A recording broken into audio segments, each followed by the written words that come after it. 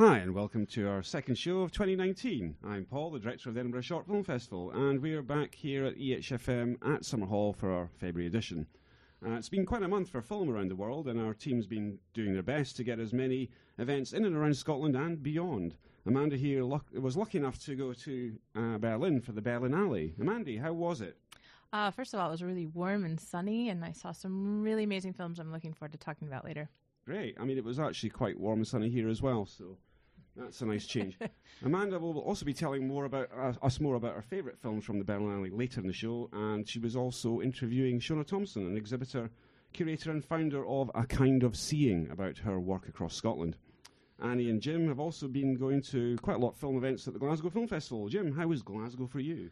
It was really very good. Really interesting programme. A lot of good stuff. A lot of good stuff still to come, and we'll talk about that a little bit later in the show, presumably. Yeah, great. Jim also sat down with Gabriel Brady, director of the acclaimed documentary Island of the Hungry Ghosts, and we'll be hearing that later in the show. So, Cinetopia had its very first networking event of 2019 last week at the Brewdog in Lothian Road, and there was quite a turnout. Annie, can you tell me about it and a bit about what's happening in March? Yeah, so we started these events now. This is the first one where we invite filmmakers to come together and they can talk about their projects, they can connect with each other, maybe even plan future projects together. And we also had a Oscar poll that we hosted, so we asked people to vote on what they think is going to win the Oscar, and we actually have the winner here, not here in the studio with us, but I have the paper with me, and if I can get a little drum roll from someone, please. The winner of the 2019 Oscar poll is Brian Robinson. Congratulations, whoa, Brian. Wow. So we'll be sending you an email if we can make out your email from the paper here. If not, get in contact with us. And also, we'll be hosting our next networking event on the 20th of March, same place, Brewdog Lothian Road. So come over there, Brian, and get your goodie bag. That's great. Well, congratulations, Brian, and I hope you look forward to receiving your mystifying gift. We'll also be looking forward to the Cinetopia event in March. That sounds great. Later in this episode, we'll be reviewing the Oscar outcomes from last night's Oscars and debating their continued relevance or otherwise. There's also two films currently out in the UK, UK cinemas, If Beale Street Could Talk and Capernaum. So, Oscars were Sunday night, early Monday morning for most of us, and there was a lot of controversy this year around these Oscars. The first Oscars, first they added and then removed a category, and they then lost their host due to controversy. And Spike Lee found that Green Book wasn't his cup of tea. Anyway, our team have been sharpening their knives, so let rip, guys, and tell us what you think. Well, first of all, I'm going to be fairly useless for large parts of this discussion because I somehow conspired to not see Green Book, which of course won Best Picture, and then not Bohemian Rhapsody either, which won the most awards. So I think I'll let somebody else kick it off, and then I will come in with my moans and gripes later on. Well, I did get myself to see Green Book like 3 nights ago in the odd possibility that it would win because I really wanted to know, and it did. Not so and odd. It did. And to be honest, because I did hear there was controversy, and I was not expecting to like it. It wasn't the best film ever, and I certainly was shocked. But you know, it was entertaining, and I get this aspect that it was kind of Oscar bait because it was like the film that would win if Roma didn't, you know, like some sort of funny and sort of, you know, and emotional and uplifting, and the acting was really, really good. So, I mean, the thing, given some of the films in that category, I think it would have to be pretty excellent to beat them, to be honest. I mean, like, we spoke about The Favourite on the last show. I thought that was I had my issues with it, but I mean, it's an excellent film. There's really a lot to it. I was pulling for Black Klansman, personally. There wasn't really a lot of buzz around it, but I really think it's an excellent film. Some of the best ones, one of the best I saw last year. I think it's more, it seems to feel like a step back in terms of the type of films that the Academy choose. Now, I say this having not seen it, but from what I have seen, you think about some of the films that have won recently. The Shape of Water, which is really not something you'd expect to win an Oscar. Moonlight, of course. And then also Spotlight wasn't really expected to. This kind of feels like it feels a little bit like classic Oscar bait. And it feels like a step back in that regard, regardless of anything else, I would say. Yeah, and I think Amanda, you said that to me because I haven't seen the Green Book either. But like, Marshall Ali, who won the Best Supporting Actor, should have been the Best Actor as well. So like, Viggo Mortensen is just as much of an actor as Marshall Ali is. So basically, it's still a story by a white man. Yeah, the screen time was definitely almost half and half, although I do think it came from this perspective of the Viggo Mortensen character. But there has been controversy of whether or not, it shouldn't be in a supporting role and more of and maybe that was in order to make it an easier win. You never know. You know what I mean? It could be. I mean, this is something that seems to come up every Oscar season. Is like, is this a leading role? Is this a supporting role? I think sometimes studios are actually a little bit crafty with what they enter things into. Mm-hmm. Because they have a better chance of winning one or the other. So I wouldn't necessarily read too much into that. And it sounds like the acting performances are universally pretty well regarded, to be honest. Yeah, they were fantastic. Very, very good. And it's what drove the film, two people doing really great performance. A touching story. It's a true story. It was quite beautiful. So these are these Oscar things that you could see winning. Although, as you said, I agree. I saw almost all of the films except A Star is Born. So I thought all of them were amazing, except Bohemian Rhapsody, which I described last time. I loved it, but in a fun sort of way, not in a Best Picture sort of way. And so I'm quite shocked that this is the one that went up on top. Also, what do you guys think about Bohemian Rhapsody winning the Best Editing? Sound editing, though, right? No, the Best Editing. Yeah, it got Best Editing as well. Best editing and Best Sound Editing. I think it was. No, I think sound editing. Oh yeah, so sound mixing and sound editing were both. Well, Bohemian Rhapsody, but the editing though. I have this theory about some of the Oscars, right? And this is rant coming, sound the sirens, right? But I have this theory that you can often predict the winner of an Oscar by replacing the word best with most. So Vice won Best Makeup and Hairstyling. Now, you could argue about that, but in reality, it was probably the most makeup and hairstyling. And I think this is maybe where Bohemian Rhapsody comes in here. And there's this theory that because it was such a car crash of production, it's actually kind of a little nod to the editor for being able to salvage something out of it, and a little bit of politics behind the scenes there. I find it remarkable that it won. I find it remarkable that Vice was nominated. I do get the feeling, despite the fact it's so integral, editing is one of these categories that I don't think a lot of people pay attention to in the Academy. I'm always a little bit surprised by what wins it, and Bohemian Rhapsody is no exception. But they were thinking of getting rid of it on the live show, so they wouldn't be showing the editing or the cinematography winners. I think there was a controversy about that as well, because those are the kind of essential things you have in film. You have actors and you have sound and theater pieces as well, but you can't have a film without editing and cinematography. Yeah, and they're also the heads of departments. The cinematographer and the editor are the heads of the main parts of the film.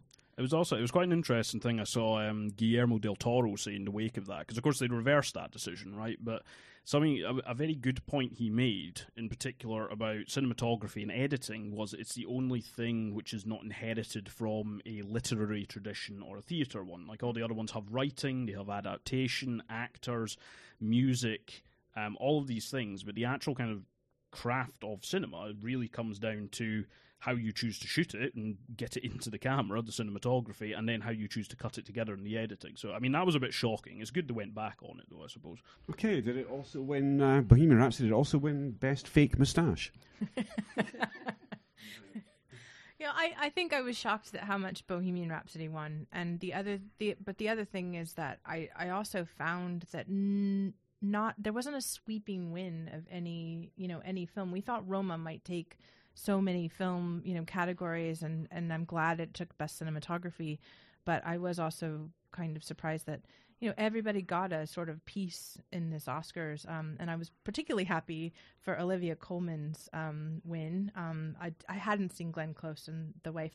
Yeah, I mean, I don't know. I think I'm just a bit sore because I wanted BlacKkKlansman to do better elsewhere, but I mean, let's face it, the screenplay Oscars, in all honesty, unless there is a really standout script, Oscars that are given to films that probably should win in other categories, right? And then, it gets a vote in one of the screenplay categories because it's a good film and it should be, rewarded for that. I mean, I don't really understand some of the Oscars that have been awarded, and there was a lot of chat about, it's a slightly more diverse offering right up until they chose Green Book. But I think there's kind of knock-on effects here because Green Book won Best Picture, so Roma didn't, right? So Roma, therefore, wins Best Foreign Language Film. And there's so many good films in that category. Shoplifters is excellent. Capernaum we're going to go on to talk about. I think that's excellent.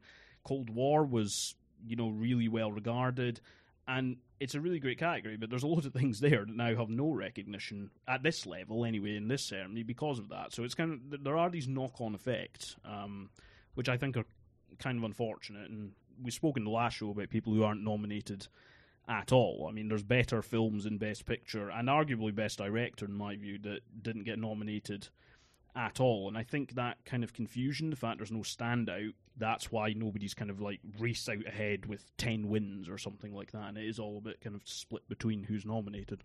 Yeah, I mean, I think it also comes to maybe my preference, but I really love the foreign language categories, all of those films. And so I think I was sort of expecting Roma to come in at Best Picture and give an option for other films that, that were only fallen in that foreign language category. Yeah. It's funny. It's funny, actually, because the Best Director category, I was surprised Pavel Pawlikowski actually got nominated there. That was a bit of a shock, which is why I thought there might be something a bit more of an upset elsewhere, but apparently not. And we're going to listen to one of my favorite foreign language films, a song from 400 Blows. So I think one of the things we've been talking about back and forth in our own debates is whether or not, the Oscars are even relevant anymore. So I read this article that was an opinion piece of Guardian, and sometimes certain opinion pieces of Guardians get me really irate. And this one was saying that all award ceremonies should now be banned. But I also thought it was funny because he was the guy on The Guardian live tweeting the whole thing. So, he was getting paid to do something that he thought should be banned. And I personally am one of those people who absolutely loves the Oscars. I literally watched Olivia Colman's, speech as I was on the bus here, and I was crying, because it was funny. And, I just love the pomp and circumstance of Oscars, but I realize some people don't. So I was just wondering what you guys think. I mean, this is the point where I just come out sounding like a cynical old man, quite frankly. They are relevant, but I mean, the question is, what are they relevant to? I think they're relevant to the industry from a promotional standpoint. It's great to be able to put, winner of 10 Academy Awards on your poster or whatever. But as we were basically discussing before, I think for people who want to, celebrate good cinema and seek out good cinema, I certainly don't think they're irrelevant, but I mean, they're of questionable usefulness now, I would say. And it's more a case of, you go to the individual guild awards, I think you can sometimes get a slightly better steer on, what good aspects of different films are. But the problem is, your average cinema goer's not going to go look up the results of the Screen Actors Guild Awards or the Writers Guild of America or, the Editing Guild or anything like that. So I find them a bit tiresome, to be perfectly honest. I can see why they would want to ban them. Not that I would, but, Yeah, I think I'm a cynical man as well then, because I don't think I don't find them that relevant either. With any live TV, what I enjoy is the live Twitter feed of people commenting on things. That's the thing I follow. So that's the entertainment part for me. That I'd never watch the actual live feed because there's nothing in it for me. And like you said, there's other instances pick up better films than the Oscars do. Like the winner of the best film might not actually be a best film at all. Like it isn't, at this moment in time at least. So people should go to other sources as well, and they should be a bit more highly regarded. Like the best screenwriting, for example, like the Screenwriters Awards should definitely be more highly regarded, I think. Yeah, I mean, my favourite part of the ceremony really is looking for what memes come out of it. I mean, my favourite part of the ceremony last night was, quite frankly, seeing people tweeting Spike Lee's reaction to Green Book winning Best Picture. It's absolutely fantastic. It's just, everybody is Spike Lee right now. Like, for me, that's become the most entertaining and interesting bit of it. I don't know what... I mean, Amanda, I think you're a little bit more into the Oscars than I am, clearly. I mean, what is it you get out of them, I suppose? Well, I've over the years got out how much I disliked their choices. So there's most I actually love to hate the Oscars, but if they didn't exist, then I wouldn't have something to not like what they chose, So I mean, some of my least favorite films have won Oscars over the years, and I grew up being really frustrated with that. But it also is the most, to me, and I meta, like, Hollywood sort of thing, which is, filmmakers in a room, we love them, we've watched them all, and talking about themselves and live. And for me, in this age of live broadcasting everything, live tweeting and whatever, this is a glorious, glorious thing that sometimes really goes wrong. Like the couple years ago when, I loved watching La La Land win and then Moonlight actually win. It was like, as someone who's produced live events over the years, it's great. What do you call it? Schadenfreude, Yeah. I mean, I've got to say, though, I think we're in a sorry state if the best thing that we can come up with in favour of the Oscars is it's a lightning rod for our hate. I mean, if that's the best thing it's got to offer, then its days are numbered, surely. Yeah, but then also look at the things, like, I saw so many videos of certain people who were nominated, particularly some of the actors that were in Roma, and some of the other, I forgot a few others that they found out that I think might have been shoplifters. I can't remember. And even Richard E. Grant, when he found out that he was nominated, and it was a live feed of them finding out, and that made me super excited. It's a world stage, and perhaps it needs to improve itself or make better decisions by but I think that's without it we wouldn't have anything to compare. Yeah, I think one of the things about the Oscars, I think, is that I don't know how it affects, a film's distribution and attendance and so on. I guess some people will go to see it if it's won an Oscar. But I think most people just remember it when it goes wrong, The one I remember is the 1989 Oscars when they had Snow White. I don't know if you remember that. What happened? Yeah, it was a bit of a disaster. They kind of had a sort of Snow White spectacular, essentially, where she walked onto the stage and it was a song and dance routine. Is this when Rob Lowe sang with? Yeah. Yeah. Okay. It was awful. Yeah, it was. But people remember it, You can download that or watch it on YouTube, I think, if you want to see the full horror. Or on a VHS. Old school, Paul. Yeah, that's right. Or VHS, yeah. So, Regina King won Best Supporting Actress at the Oscars for If Beale Street Could Talk, and the film is currently out in cinemas across Edinburgh. Jim, would you recommend it? Without hesitation, absolutely. I thought it was an absolutely excellent film, and really probably should have got more recognition at the Oscars. So, just to give a bit of background about the film and what it actually is, it's based on a James Baldwin novel of the same name, and basically it follows two young lovers, Tish, played by Kiki Lane, and Fawny, played by either Stephen or Stefan James. I'm not entirely sure how to pronounce his name, to be honest. And basically, he is going to jail for a wrongful arrest, effectively, and that's kind of played out across the film, some of the drama behind that. And Tish, his partner, is pregnant with his child. So there's a lot of stuff going on in terms of his wrongful arrest and how they're going about trying to free him from the prison system. There's a lot of interesting family dynamic stuff based upon this unplanned pregnancy and the clash between the two families. And it shares a lot of things with Moonlight, but that's the basic background behind it, and I really found it to be an absolutely excellent film. I don't know what you guys thought of it. We can get into it now, but really I would heartily recommend it without hesitation. I absolutely loved it, and I remember that when Moonlight came out and heard all the buzz about it and then saw it and was like, yeah, I liked it. But I felt like the opposite happened here, where I didn't know much buzz about the film. And then when I saw it, I was blown away.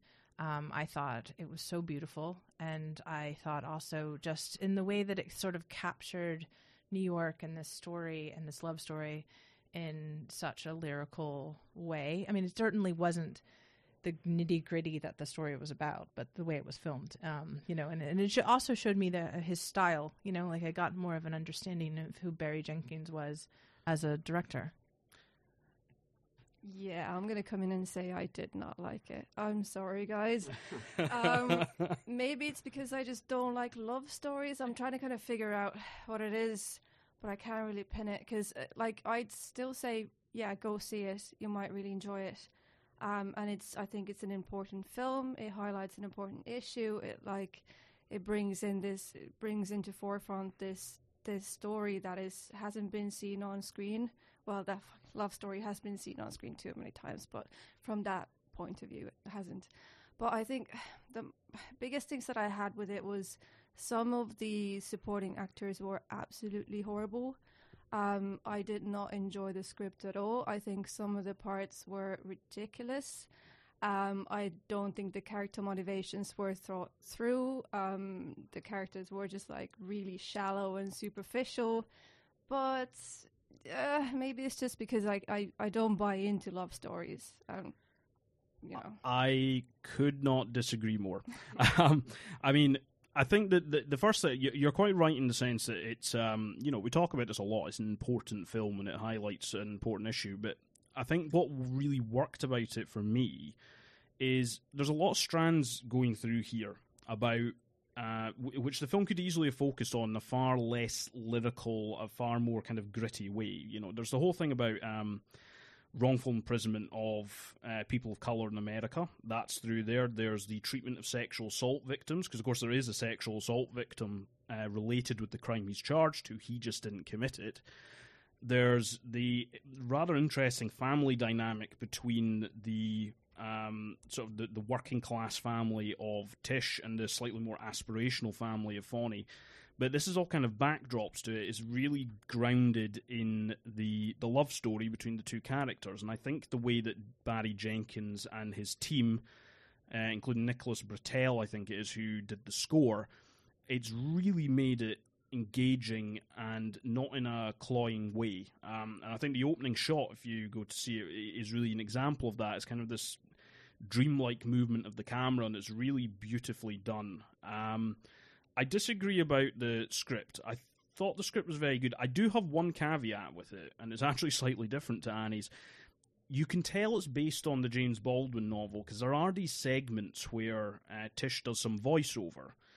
And because the filmmaking is of such a high quality, I wanted something more visual from those segments, if I'm going to be honest. And that's what maybe stops it from getting up to the level of Moonlight for me. Like, I felt like we really engage with these characters, their fears, and in my opinion, their motivations. I think they're quite clear. But there are these voiceover segments which didn't quite work for me. I wanted it to have a little bit more confidence in the visual storytelling ability, and also, you know, the way the music backs it up, of the team behind it. So I think that would be my only caveat of it. Beyond that, I actually really find it quite... And I don't particularly like love stories either, I have to say. Certainly not if they're done in this kind of like very over-the-top, cloying way, but there was something about the way this is shot as well.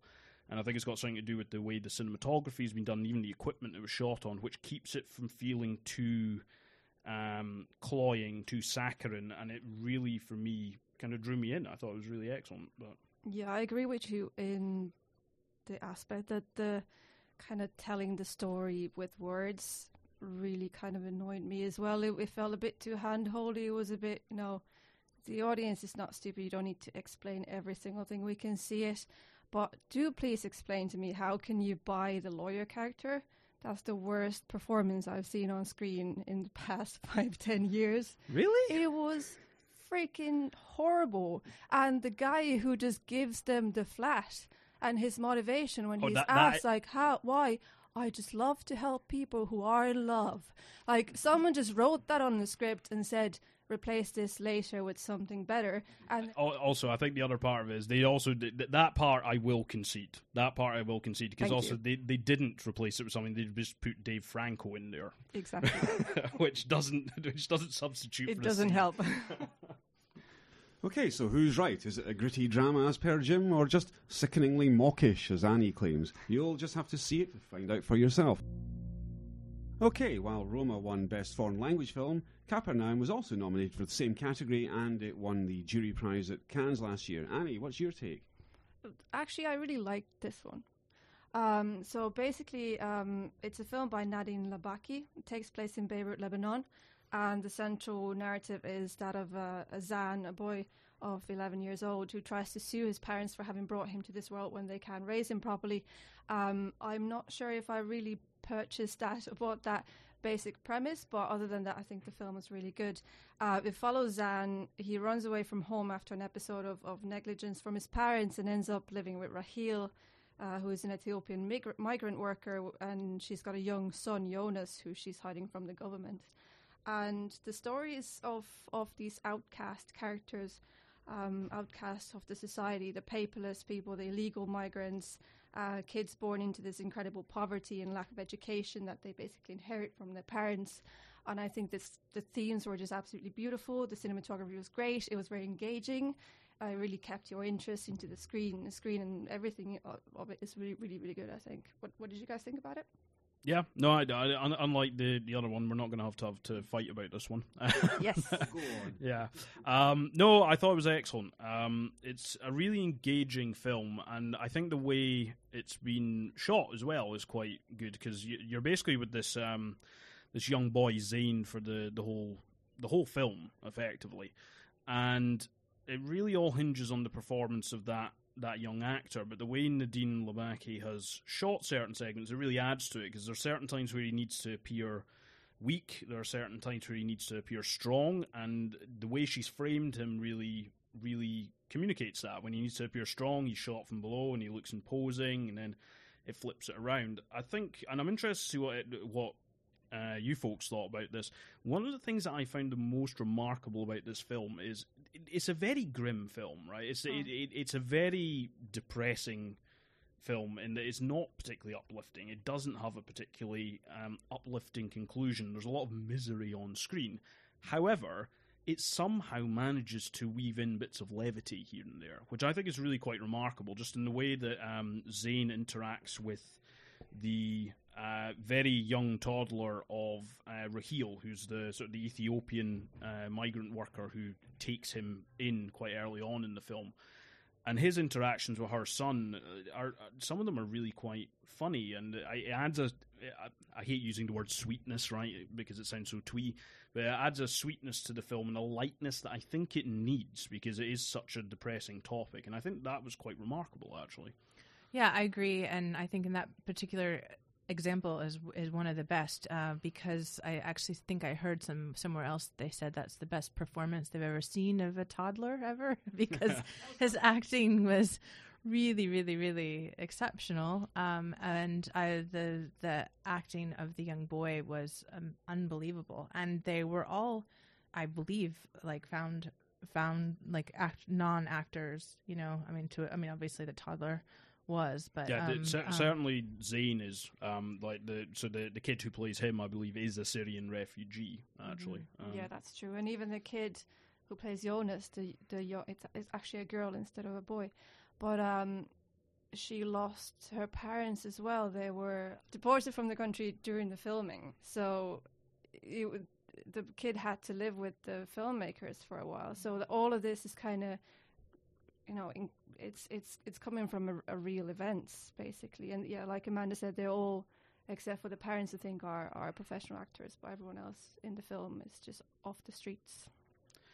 Yeah, I've seen a couple of takes on it, including one that I commissioned for Take One, actually, whereby there's an argument that it's maybe kind of guilting the audience a little bit. Now, I don't think that's a completely unfair criticism. I didn't really get that myself, and I think the reason for that is those moments of levity that are woven in. I don't want to keep going on about it, right, because I don't want this to come across as if this film's a laugh riot, because it's really, really not. But it, to me, presents a reasonably genuine picture, because when people find themselves in trying circumstances, one of the things that gets them through is humour and maybe kind of the slightly ridiculous things that you can do to lighten your situation. I think this film actually gets that across really well. I think it gets across how a child in that situation would deal with it, and I think that's really not an easy balancing act. I think that's why it was nominated for that Oscar, and why I wouldn't have complained if it had won, to be perfectly honest. It's doing a lot of things to make it not a laborious watch. It would be very easy to make this an absolute slog to get through. And it's certainly not uplifting, but it's not. You really want to follow the story. It's a story well told, well acted, and I don't think anything is really out of place. If anything is, I'm not sure the courtroom framing device worked quite as well as it could have. That I didn't really click with, to be honest. Yeah, I agree with that. I didn't really buy it. You know, it doesn't. Like, there would have been other ways to get the courtroom to work. It's the whole premise of suing your parents for being born, and then somebody actually taking it seriously. No, just doesn't work. Well, the rest of the film was so kind of real and gritty that kind of distanced me a bit. Like, it's not a bad idea, and I can understand why it's there. Fully can understand why it's there, and it's innovative. It kind of grasps your interest when you go into, oh, look at this. Like, this seems interesting. What a premise. But yeah, I didn't buy it fully. That was the issue. It's something that I find films end up doing a lot. They start, now I forget what the Latin term is for it, there's some technical term for it, but when you start basically in the middle of the plot, right? In media res. That's it, exactly. Thank you, Paul. Right, so there's a lot of films that do this now, and I don't necessarily feel like they need to. This felt a little bit like that, because you're constantly then trying to pay attention to when you're going to get back to where it started. Now, when it kicks it off, I think that's fine. I think it doesn't need to call back to it later on in the film. So that bit didn't quite work, even if it does lead to a couple of set pieces that are quite good. Like the mother has a very impassioned speech at one point, which I actually think is kind of essential to the themes of the film. If it's not in there, then it could be a bit problematic. But I feel like that could have been woven in slightly better, which is not to detract from the film overall. I really do think it's excellent. But, you know, as with anything, very little's perfect. And another film currently making its way around Scottish cinemas is Island of Hungry Ghosts. And Jim here sat down with the director, Gabrielle Brady, recently when she delivered a masterclass at the Scottish Documentary Institute. Yeah, so Gabrielle Brady was here to deliver a masterclass at the Scottish Documentary Institute. Now, her film, The Island of the Hungry Ghosts, got a couple of screens at the Filmhouse last month. And basically, it's a documentary about a immigration detention centre on Christmas Island. It's an Australian one. It's obviously very far from Australia. But it's really quite an excellent documentary. It takes a slightly different approach to the actual filmmaking. It's very kind of poetic and visual, and there are some staged elements, but it really kind of communicates the issues with this centre in a really beautiful way, I thought. So, yeah, when she was here, I took the opportunity to sit down and talk to her about that, how she chose to approach the film, and it was really interesting to talk to her. So I'm here with Gabrielle Brady, director of Island of the Hungry Ghosts. Thank you for speaking to me today. So I think to start off with, let's just talk a little bit about the film and how it came about, and then we'll get into what you did approaching the filmmaking. Okay, so the film, Island of the Hungry Ghosts, it premiered... Did it premiere at Tribeca, or did it just win an award at Tribeca? It premiered at Tribeca, actually. It was a bit of a double premiere. So we, at the same time, we were showing it at Neon, Vision de Real Neon, for our European international premiere, which was actually the exact same time as Tribeca. But, you know, with festivals needing kind of certain titles, it was a world premiere at Tribeca. So, but they were being shown at more or less the same time at both festivals. Okay, great. And how did you come about to making the film? Because obviously Christmas Island, it certainly to me, having not been to Australia or even kind of that part of the world, because the island itself is quite far from Australia, right? How did you find yourself coming to that subject matter? Yeah, absolutely. So I came to the story when I was actually living in Indonesia. And my good friend Polin Lee, for those who have seen the film, is the main character of the film, the main person that we follow in the film, was living on Christmas Island and had been working there for around 3 years. And, we're really good friends. And for once, beforehand I'd been in Cuba and she'd been in Africa, and we'd been really far apart for a long time. We were actually geographically closer for the first time in quite a few years. So she invited me and my partner across for holiday to Christmas Island. As you said, it's actually very far from Australia, but it's very close to Indonesia. It's only a 45-minute flight. So we took a flight across, and really the intention for that time was to be as tourists. And Pauline had said to me, let's just enjoy this time, and I don't really want to talk about work or too much. And so we were just there to see each other and enjoy each other's company. And so, we spent the time on the island as tourists, seeing this very beautiful, idyllic side of the place. And it is a paradise. On one hand, it is extremely beautiful. And at the end of that time, Poe said to me, there is something I need to show you. And so we went in the car, we took a machete, which on this island, if you go anywhere, you really need a machete. It's very overgrown and dense and wild. And we took a machete and we drove up to a lookout point, and we took the machete and we cut our way through the jungle. And at the very end of that, it seemed to take forever. We finally came to the other end, and it was a lookout point. And we were overlooking this huge prison detention center. And it was just one of those moments of sheer horror for so many different reasons, but just to see that structure in the middle of the jungle, it was so clear that it had been built to be hidden, that it had been built to become invisible, that we weren't meant to see it. And just to imagine all of those people that Pauline worked with that were in that place at that time and weren't able to get out, it was a really, it was a really kind of, uncomfortable and disconcerting moment for me, and it really kind of hung around. And so, but the film itself really was born out of ongoing conversations between me and Pauline. Both of us, each for our different intentions and reasons, kind of wanting to respond to what was going on and seeing, is there a possibility for a film?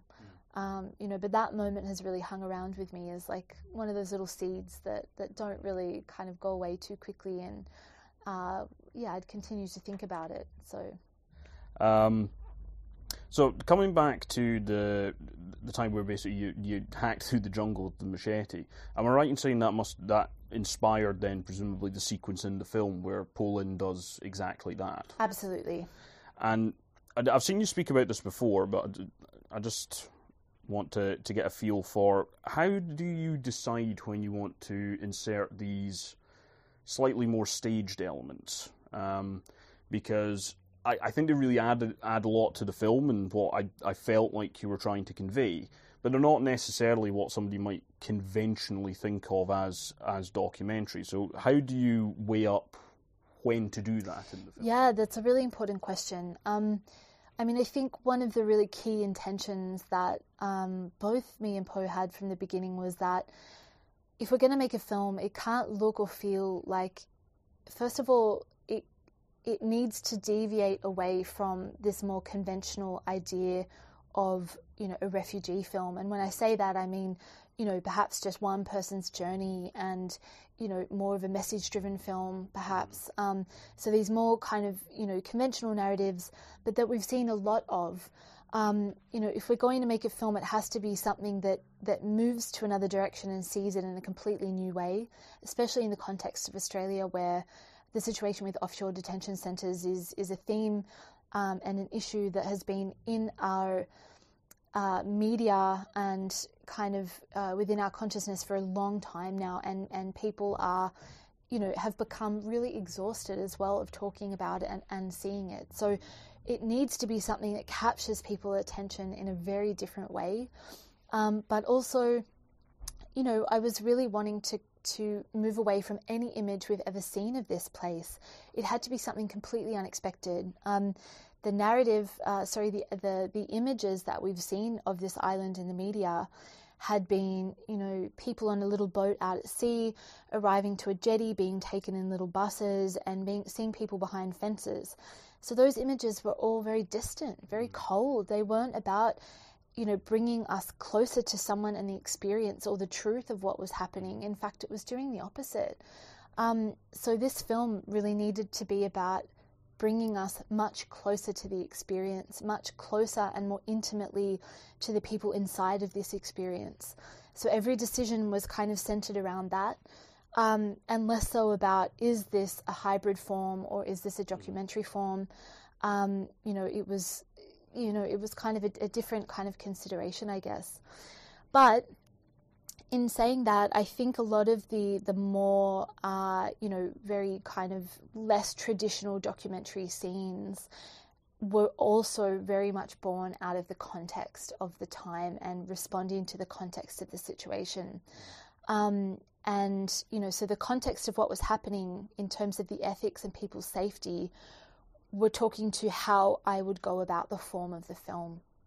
So, for example, with the therapy scenes that we see in the film, at the beginning, I was going into the actual therapy space and spending time and meeting people and conducting interviews. But that became apparent really quickly that, okay, how are we going to maintain contact with people? And if we can't maintain contact with people, is this real permission? We don't know where, like we see in the film, people just disappear. How will we maintain contact with people to know that we have a real sense of permission? So that brought up this idea of permission and in terms of like our ethical engagement with people, this didn't settle well for Pauline or I. It wasn't something that we could go on with. We didn't have a real sense of permission. And also it was incredibly risky to be filming within those, within those rooms where there were guards waiting outside, and there was the risk of, people going back into the detention centre, their emails were being monitored. So we were kind of considered about how we would do it, and I was really curious to film the therapy scenes for a lot of different reasons. One being that it's a space where it's spontaneous for everyone. In a kind of in the space of therapy, as opposed to a director interview, I don't know what's going to happen, and I have absolutely no control over it. Pauline, the facilitator in that space, has no idea what will happen. The person who is in their therapy session also has no idea what will happen. So it's a very spontaneous space. And I thought that could be a really interesting, cinematic space for us to explore.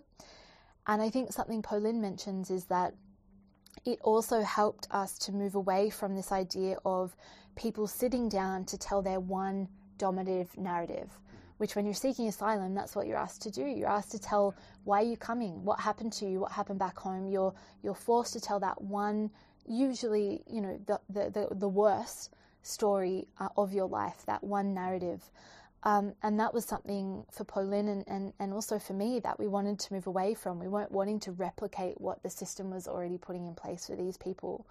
So the therapy, entering that space was born out of those ideas. But how would we do it? How would we do it when we couldn't maintain contact with people while they were still on the island? So we made the decision that, or I had the idea that we could experiment with building the therapy space on the mainland in Australia. And that when Pauline's clients had left the island and were now on mainland Australia, within a very short time frame, that we would then film the therapy sessions then. And I say it was an experiment because I really didn't know it would work. And this was because of the way it was filmed. It was very much therapy number one, filming number two. So I was not talking to people and offering any direction or saying if we could just speak about this or this. No, this was somebody arriving, entering into that space, and whatever it was that came up in that session with Pauline was what it was. And you were purely observational. And we were purely observational in that space. There was no interaction. There was no kind of... there was no pre-planning around that. We just had to be spontaneous to what came up. And what was surprising, of course, for me, I don't know for anyone else, but was that these situations from the detention center were still so strong and so real and so present. And it was like we were still there in people's memories. And from that time, I was able to stay in touch with those people who have become really close friends, and they were able to be involved in the editing process and see their session and tell me, yes, this can work. Can you take this part out? I'm not comfortable. This name can't be used. So we were in conversation around that, and it wasn't just something that we took and, kind of never were able to see that person again. So interesting to hear you speak about it, because the other question I had about the therapy sessions was, so you said it would be quite an interesting cinematic space, and I think one of the key things that came through for me in that is the focus on the sandbox with the sort of the children's toys and reenacting moments in their lives that they're talking about. When did you make the decision to put an emphasis on that? Because it works very well as a device, I find, but it's basically just the creative process about how you chose to focus on that. Yeah, I mean, I think even like with the idea of the, these more non-traditional documentary approaches in the film, a lot of them were born out of, what was happening at the time. And so, for example, with the sand play, that was also inspiring to me in terms of other approaches in the film, in terms of some of these more, reenacted or staged feeling moments. So the sand, it wasn't that it was kind of my decision. It was that is the practice that Polin does, as well as the spoken narrative therapy is the sand therapy. So that organically was already there as Polin's work. But apart from that, of course, I was so interested in it because it was a visual. Instantly we were taken into a visual world with what she was doing with her clients, and so I was incredibly curious about that.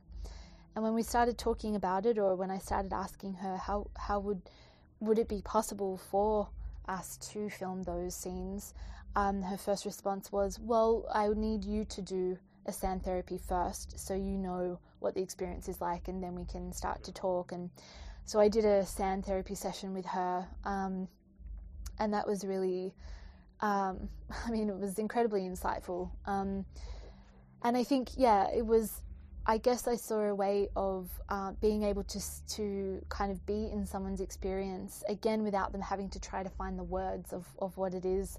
We see it, and film is it's a visual form. It's not a podcast. It's not audio. We're looking for images as well as sound that take us into someone's inner landscape. And I think Poe does that through her work, and I was really curious for us to be able to observe that as well as a cinematic tool in the film. One thing I wanted to ask you about actually was I knew there was a short film, but I must confess I only watched it a couple of days ago because I found out it was through The Guardian. I didn't realise that you made the two of them almost at the same time, basically. So did that affect how you did things at all? Because I noticed that the short film has a lot more context at the start about the detention centre, where it is, how people find themselves there. Whereas obviously the feature, you kind of go straight into it. So did that affect how you made either, the fact that you were kind of doing it simultaneously, or? Well, I think, so the way we kind of came to do that was, we engaged with The Guardian at a point where I was already making the feature. And it was a way that we could support making the feature, but also it was an opportunity to make two very different films, which I think most directors would be really excited about. How do we make these two very different forms, or at least, somewhat different forms of the same story? So when I went to shoot on the island, I had it in mind. I'd already been speaking to The Guardian, and we had an approach to the film in mind. And so, as you see in the short film, we interact with Polin directly. She's speaking directly to the camera, so there's a direct relationship with her. And we're also given a lot more context in terms of text cards and of course the way it's structured. So I was able to keep it quite separately in that sense, because that was a very clear difference. The scenes we were filming with Poland speaking directly to the camera were always for the short film, and so many of the other scenes were, most of the other scenes were for the feature.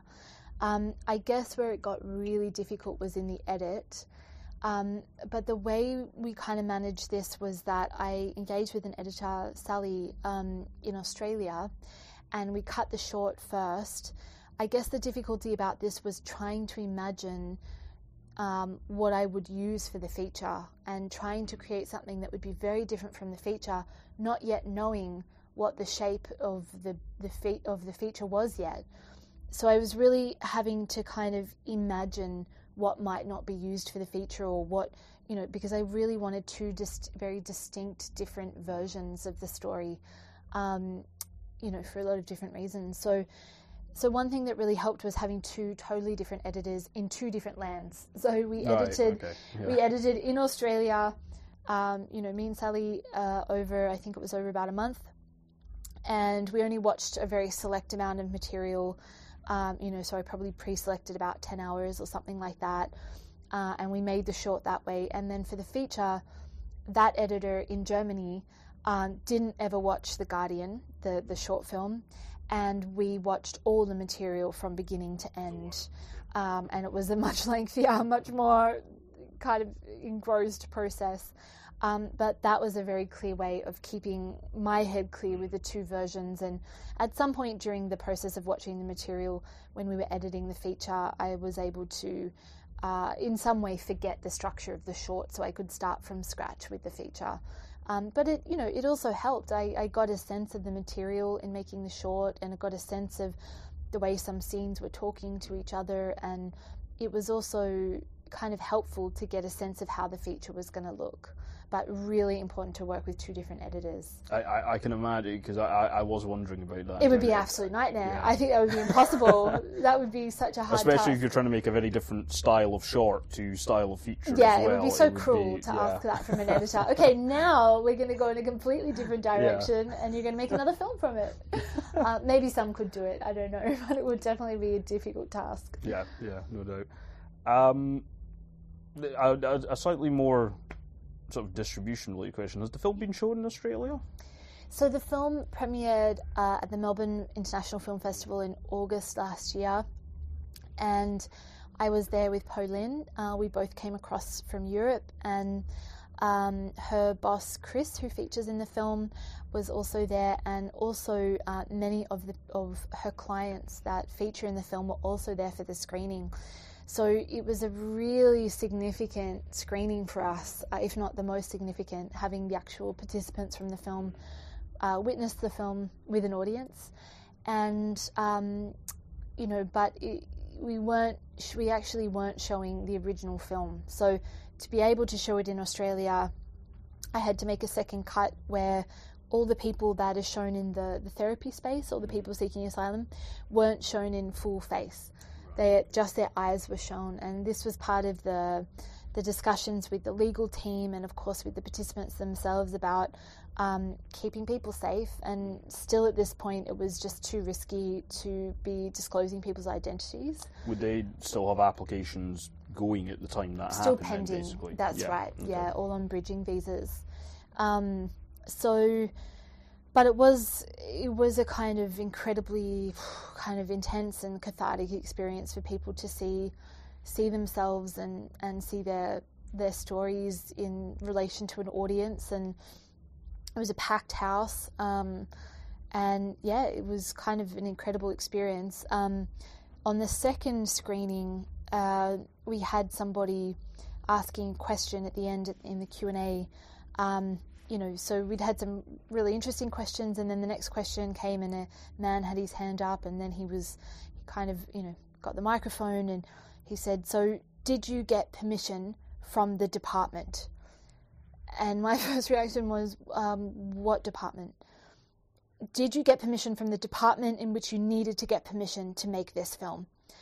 And my first response was, well, we, because we filmed a lot with the crabs and in the jungle on Christmas Island, we did get permission from the Parks and Recreation team on the island. If that's what you mean, of course, knowing what he meant. And then another person put their hand up, said, no, what we're saying is, did you get permission from the Department of Immigration? And at that point, and they were very hostile in the way they were asking the question, and at that point, Pauline took the microphone, and I think she said something along the lines of, we didn't seek permission from the system, we were seeking permission from individuals. And the whole crowd just kind of went silent, and there was some clapping, and it was kind of one of those moments of like, so yeah, there was definitely some strange moments in the Q&As in Australia and some tense moments. But, you know, we're about to launch the cinema release in Australia in 2 weeks' time. And obviously we're really hoping that this starts to promote a lot of dialogue and discussion around the issue of offshore detention centres. Obviously we're broadcasting from Edinburgh. Why do you find yourself at the Scottish Documentary Institute? Actually, I'm pretty kind of lucky. I've been to Edinburgh now 3 times in the last short while. We had the film showing here at the Film House just a couple of weeks ago as part of the UK theatrical release. And then I was invited back through NOE at the Scottish Documentary Institute to do a bit of a masterclass, or they call it a masterclass, but really just a chance to discuss a little bit about the film with students and film professionals here, which was great. About half the audience had seen the film and half didn't, so it was a really great chance to go through, you know, some of the scenes and really dissect the scenes in terms of how it was made. And you know, it's great with a room full of film people because you can get really nerdy about technique and about all of the film elements. So it was wonderful. It's been a really great stay. Have been really excited to come back. So were you here because the film played at the Edinburgh Film Festival last year? Yes, and then it was at the Edinburgh Film Festival last year, and I was here for that. And then back again for the cinema release, and then back again now. So it's becoming a bit of a second home for the film and for me. It's been wonderful, and actually all of the audiences that we had in Edinburgh were incredibly engaged. You know, we did it through, I think, you know, Tamara from Take One Action Film Festivals was doing the Q&A, and so it was just very involved. And I think both screenings just happened to be full houses when I was there. So what are you working on right now? Are you working on a new film? Are you planning what you got in the pipeline, I suppose, that you can talk about? Anyway? Yeah, in the pipeline is directly after I'm in Australia for the theatrical release of this film, I go to Mongolia, and I'll be doing about 5 weeks of research there, possibly shooting a little something, but it's very early to talk about, so I'm going to leave it with an air of mystery, but I'll be working with a nomadic family who live outside of Ulaanbaatar, the capital city there, and it's a place that I lived there in 2008. It's actually where I met Pauline, the main character of this film. We were both working there in very different areas. So I'll be going back there to do a bit of research for my next film project. So thank you, Gabrielle, for talking to us. It's been really interesting, and safe journey home. So February was a big month of film festivals. First Sundance, then Berlinale, and now it's the Glasgow Film Festival. Amanda, you went to Berlinale. Tell us a bit about the festival and what you thought were some of the highlights. Yeah, well, Berlinale this year for me was my second year. So what's really lovely about that festival is that it's very much for the public. So you can walk up and get tickets to almost every film they're showing. And they're in these really, really beautiful theaters. And I had one sort of a dream in the last 2 years to kind of go to every theater that I could. That was particularly beautiful. And so I went, the first film I saw was Agnes Varda's Varda by Agnes, which was basically a masterclass of her films over the years. And as a big fan of hers, I had to see it and was very, very happy to see it. I do highly recommend it to anyone who is interested in documentary filmmaking and filmmaking. It's really, really interesting to see woman of her stature, but also a woman who's been working since, I think the 50s on films, and how she approaches different things and how she's changed from, French New Wave films to art installations and documentaries all throughout the years up until now. So I highly, highly recommend that. And then I ended up seeing The Magic Life of V, which was a Finnish-Bulgarian documentary. It was very, very interesting about LARPing, which is live action role playing, and also just a particular family story of in a Finnish family. So that was quite interesting in the Zoopalast, beautiful theater. And then I saw PJ Harvey's A Dog Called Money, which was it's a great album, let's just say that, and not my favorite documentary, but it was a great experience, and I'm looking forward to going years and years from now. Great, glad you had a nice time. Okay, so the Glasgow Film Festival is happening right now, and we sent Jim there for a whole weekend. While there, he saw quite a few films. So, Jim, how was Glasgow for you? It was excellent, and I went there for more than a weekend. I was there for the first 4 days of the festival. Wow. So they had the opening gala on Wednesday night, which was mid-90s, Jonah Hill's directorial debut, which I will confess ahead of time I was a little bit cynical about. I didn't necessarily see what the big deal would be, but I've seen it. It's really very good and worth checking out when it comes out on release later. While I was there, I saw quite a lot of films, and some highlights, I suppose. I did enjoy the Sisters Brothers. For the apostrophe detectives out there, it's two brothers called the Sisters Brothers, as in that's their surname, which confused the hell out of me until I actually saw the film. And the director of that is Jacques Audiard, who did Rust and Bone and A Prophet. I thought he'd be a bit of a strange fit for this one, because it's kind of a darkly comedic and has, a couple of slapstick elements and parts of it, but it was really excellent. There's a Belgian cinema strand going on, which I also thought was really good. I've accidentally ended up seeing quite a few things from that. In particular, there was a film called Mother's Instinct, which I thought was really quite good. A little bit too homage to maybe break out on its own, but it was enormous fun to watch. There's a film about Silvio Berlusconi from Paolo Sorrentino. Got a screening there. A lot of fun. A little bit bizarre at the start, but really enjoyable, really fun to watch. And there's quite a lot of good films coming up in the coming week. They've actually added stuff to the programme. So on the 2nd and 3rd of March, I think they're screening At Eternity's Gate, which is the film that Willem Dafoe was nominated for, playing Vincent van Gogh. So that's been added to the programme, along with a film called Wild Rose, which is getting its premiere. There's a lot of interesting stuff, actually. There's a film called Galveston, which is directed by the French actress Melanie Laurent. That will be getting, I think it might be a UK premiere unless it showed up at London. I'm not 100% sure about that. But regardless, it's well worth seeing. The most interesting one on the 28th is actually, there's an Indian film called Kia and Cosmos, which is an Indian film based upon the curious incident of the dog in the night time. It's a little bit slow to get started, but once it does, it's really engaging, and it's a really quite touching film. So there's a lot of interesting stuff. I've been consistently impressed with the Glasgow programme, to be honest. I think they do a really, really good job over there of programming their festival. Okay, welcome back. I'm here with Shona Thompson, who's a creative producer, film curator based in Edinburgh, and founder of Kind of Seeing. Hello. Hi. Shona's particularly known for her work with archive films across Scotland and has a special knack for making archive film screenings very cool. Shona and I first met while I was doing a postgraduate work at the Film Exhibition Curation Department at the University of Edinburgh, where she's a guest lecturer. Shona, thank you so much for being with us today. Oh, it's a pleasure. Real pleasure to be here. So tell us a little bit about your background. How did you get into showing films, and particularly archive films, across Scotland?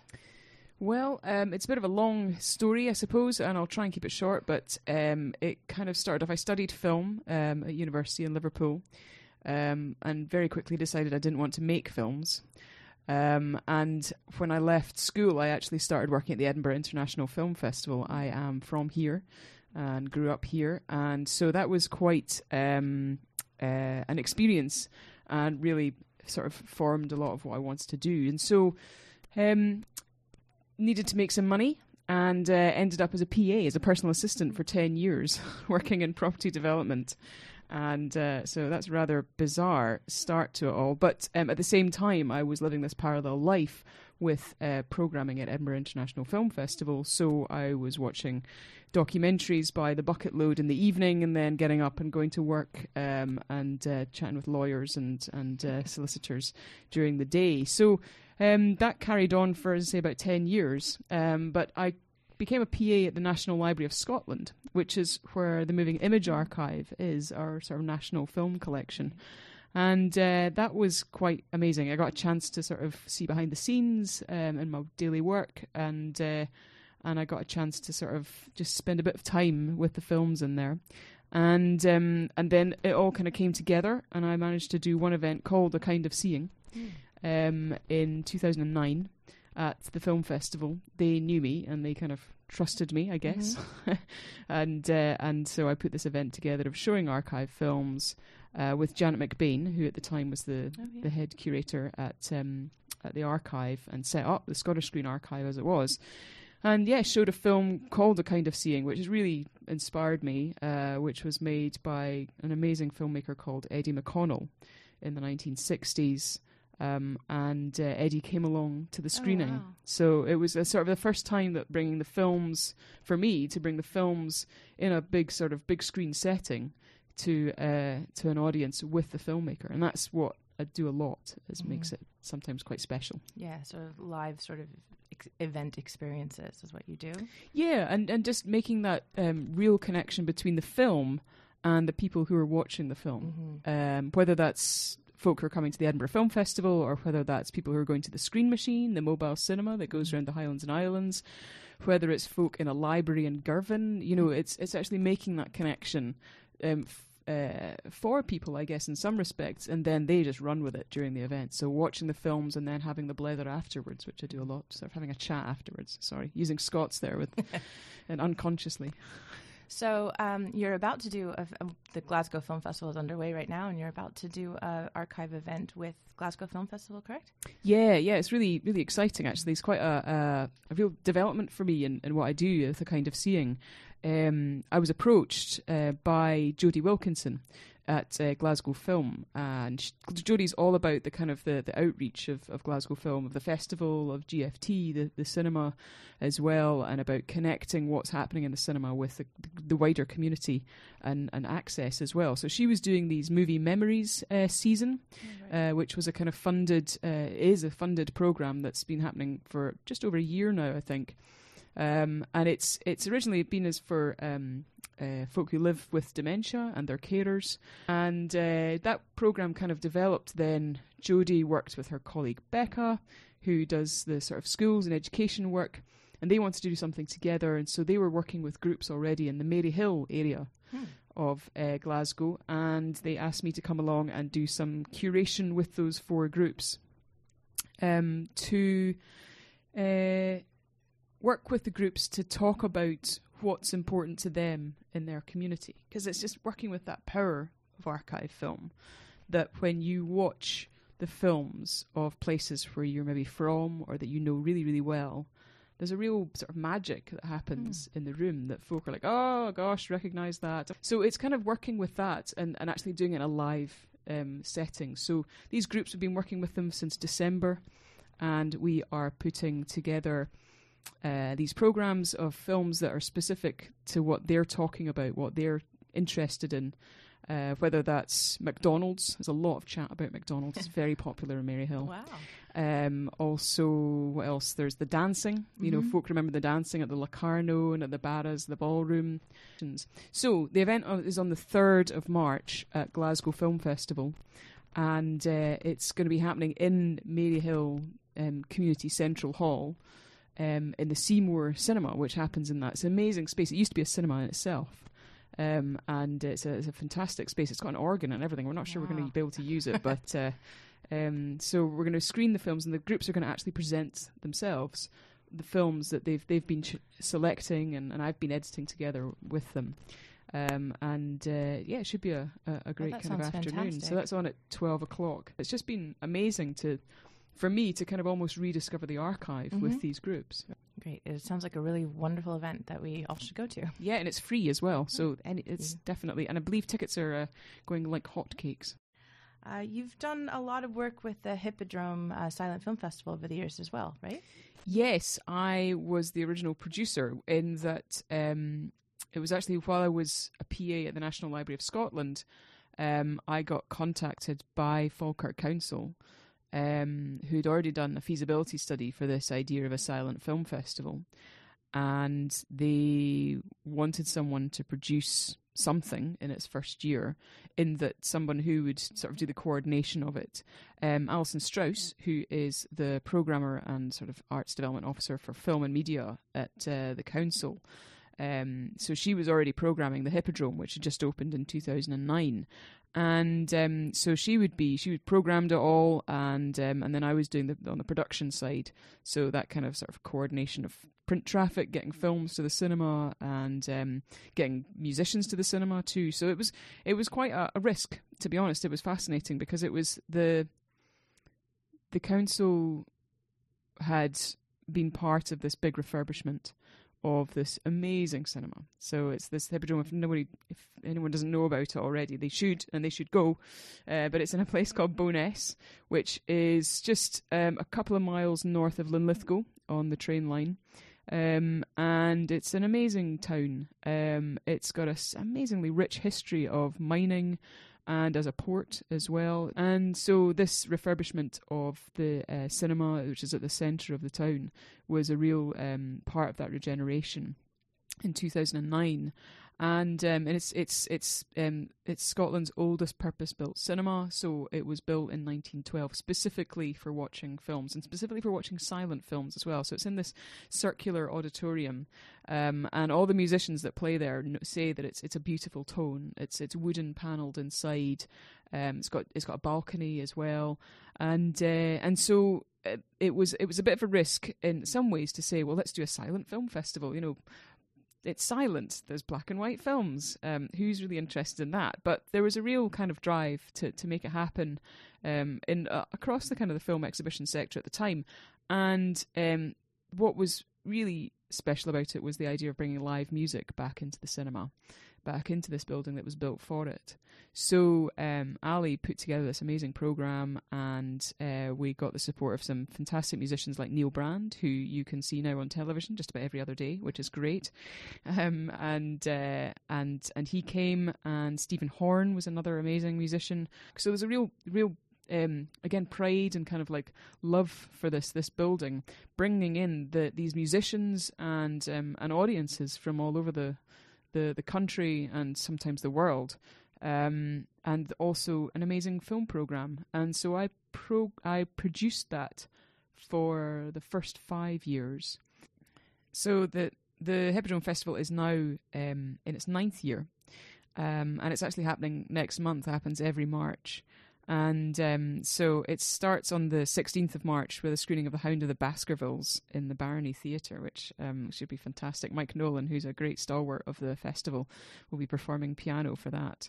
And then it kicks in earnest on the Wednesday, the 20th of March, with a brilliant evening screening of Rob Roy on the Wednesday night. And this carries on through for just 5 days of just absolute joy of silent film with the live music, and that's so important. It's always been at the heart of what the festival's been about, and it's just so I feel so proud to have been part of that team that sort of set it up.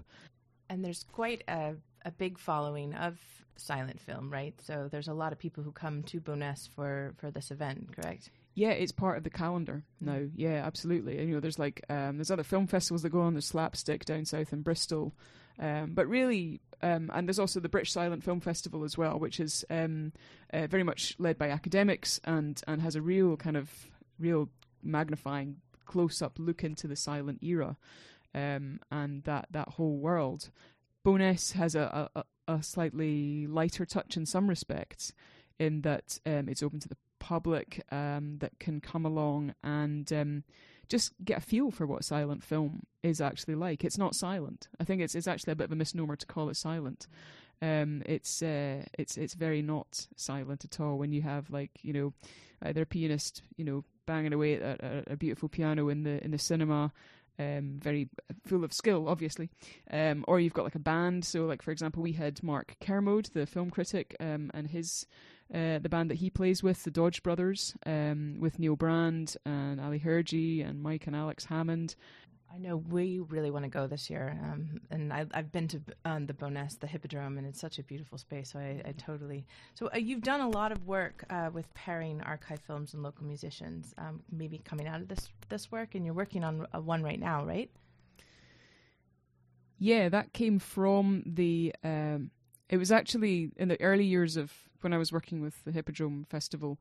I came across some films of what was known as the silent divas of Italian cinema, and I thought these are great, and Ali loved them as well. But we just never found performers to actually go with it in some respects, and that's really important to make that sort of that choice. You need to have folk that are into the film, obviously, and also really get that experience. It's not just them performing on stage with a film behind them. And I know a lot of musicians would never feel that, but it's real art as well. It's like if it's an hour and a half long film, you just don't stop. You play, and you can't stop. The film will not stop for you.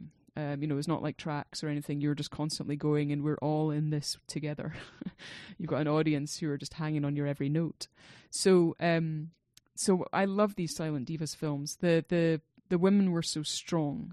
And in the industry themselves at the time, so this is the 1910s, they were really powerful. So they were very popular actresses. They were on the stage, but they were also on the screen, and so they were very popular with audiences. So they could be quite controlling and influencing in what films they would star in and what would get money as well. And so there was 3 or 4 of them, and one of them was Francesca Bertini, who is this incredible woman, and she was in this film called Assunta Spina, and it is one of the most famous ones, and so many have been lost, of course, as well over the years, and this is one of the few ones that survived. So and there's no laughs. Do you know it's real hard hitting kind of stuff. I mean, she's in love with 2 guys and torn between them, and it's all very passionate, and there's a bit of face slashing going on and things. It's like a lot of jealousy and revenge, but she is front and center, which is something you don't always see, and she is very strong. And it was only a few years later that it was actually confirmed and agreed that she did co-direct the film. So as well as starring in it, she was co-directing it, and it just sort of struck me. It's like, well, that needs to be recognised, and it's something that maybe still happens today potentially, of those sort of like women that aren't heard of so much in the film industry. So it's I thought it was really important to sort of work with it, and I met a guy called Alistair Cole at a party. And I said, what do you do? He said, well, I'm a filmmaker, but I'm also in a band, a Southern Italian folk band. I was like, oh, right, okay. And so Assunta Spina came through my mind. This was like 5-6 years after I'd first seen the film. And I was really keen that Assunta Spina is the name of the character, Francesca Bertini's character. I was really keen that she had a voice, that it was a female voice, it was a female-led band. And indeed, the Badwills, the band that Alistair was in, has Elena Zini, who is the lead singer, and she's just brilliant, just so beautiful. And they were totally up for it. They do Mediterraneo. They just had one on Saturday, actually, here at Summer Hall. And so they have a big following, and they have this just real excitement about what they do, and playfulness, which I think is part of it. It's sort of like you're sharing the stage with this film and with your actors. So yeah, so that's Assunta Spina. It was a great process that they've put together this amazing score that we're now touring, and so Glasgow Film Festival and I commissioned the new score, and we are. We had the premiere last year. So since that premiere, I've been working on getting funding in to actually tour it, to get it around Scotland. I think it's a really important story that folk would be interested to see, and as I say, that kind of hidden histories of women in filmmaking. So we got some funding from the BFI's, the British Film Institute's Film Hub Scotland, and also PRS for Music Foundation.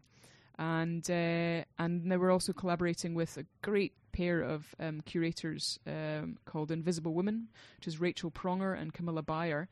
And as well as the films, we're showing a selection of short films that they have programmed that are specifically from the British heritage, moving image heritage collections that are around what other filmmakers that have just not been recognised. And it's about getting that voice coming through.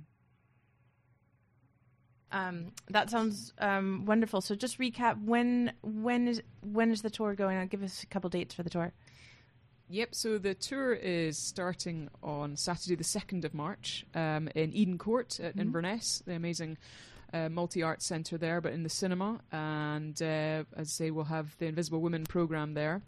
And then on Sunday the 3rd of March in the evening at Dundee Contemporary Arts. So that's going to be smashing because that's part of the Dundee Women's Festival. So I'm hoping we'll get a good crew along. So do let everyone know about that. And then the following weekend on Saturday the 9th of March, we're up to the West Side Cinema in Stromness Town Hall in Orkney. It's a really strong cinema there, cinema night that happens every Saturday in the month. And after the film, there's going to be a wee bit wild and furious dancing with the Bad Wills and their music. So really looking forward to that. And then the final date, this part of the tour, is Sunday the 10th of March at 7:30 in Leith Art Centre. Leith is in Caithness, so right up in the northeast. And yeah, it's a great smashing venue as well, doing all sorts of arts and performance. And so really, really pleased to be there. Again, there'll be a bit of wild dancing afterwards as well. Well, thank you, Shona, for being with us. And sounds like some amazing events we're going to have to come to in this spring. Yeah, absolutely. And tell your friends. There's akindofseeing.co.uk is the website, and for Soon to Spin it's silentdivas.com. So we're all back, and what's in store next month? Cinetopia is screening The Princess Bride at the Leith Theatre tomorrow night. And what are you guys doing? Yeah, so we launched a monthly event with Leith Theatre, Thomas Morton Hall, and we're doing a series called Quotable Classics. So we started with one of the most quotable films of all, Princess Bride. So what's really exciting about it is that we're hoping to get a whole bunch of people in the room and literally quote the film, which over the next couple months we hope to do similar things. So I think the next one will be The Big Lebowski on March 27th. So keep looking on our website for more information about that. Great. Well, that's about it for February's edition of Cinetopia. Thanks to Gabrielle Brady and Shona Thompson for joining us. Thanks also to Nina Holton for curating the music throughout the show. We are back next month where we'll be reviewing more films and talking to more film industry people. The Cinetopia radio show is produced by Amanda Rogers, co-founder of Cinetopia and RPP Productions, hosted by myself, Paul Bruce, director of the Edinburgh Short Film Festival, with Jim Ross, managing editor of Take One magazine, and Annie Askekainen, co-founder of Cinetopia. Music's created by Nina Holton. For more information about Cinetopia and our partners, go to cinetopiashow.com or follow us on social media at Cinetopia Show. See you next month. Bye-bye. Bye-bye. See ya.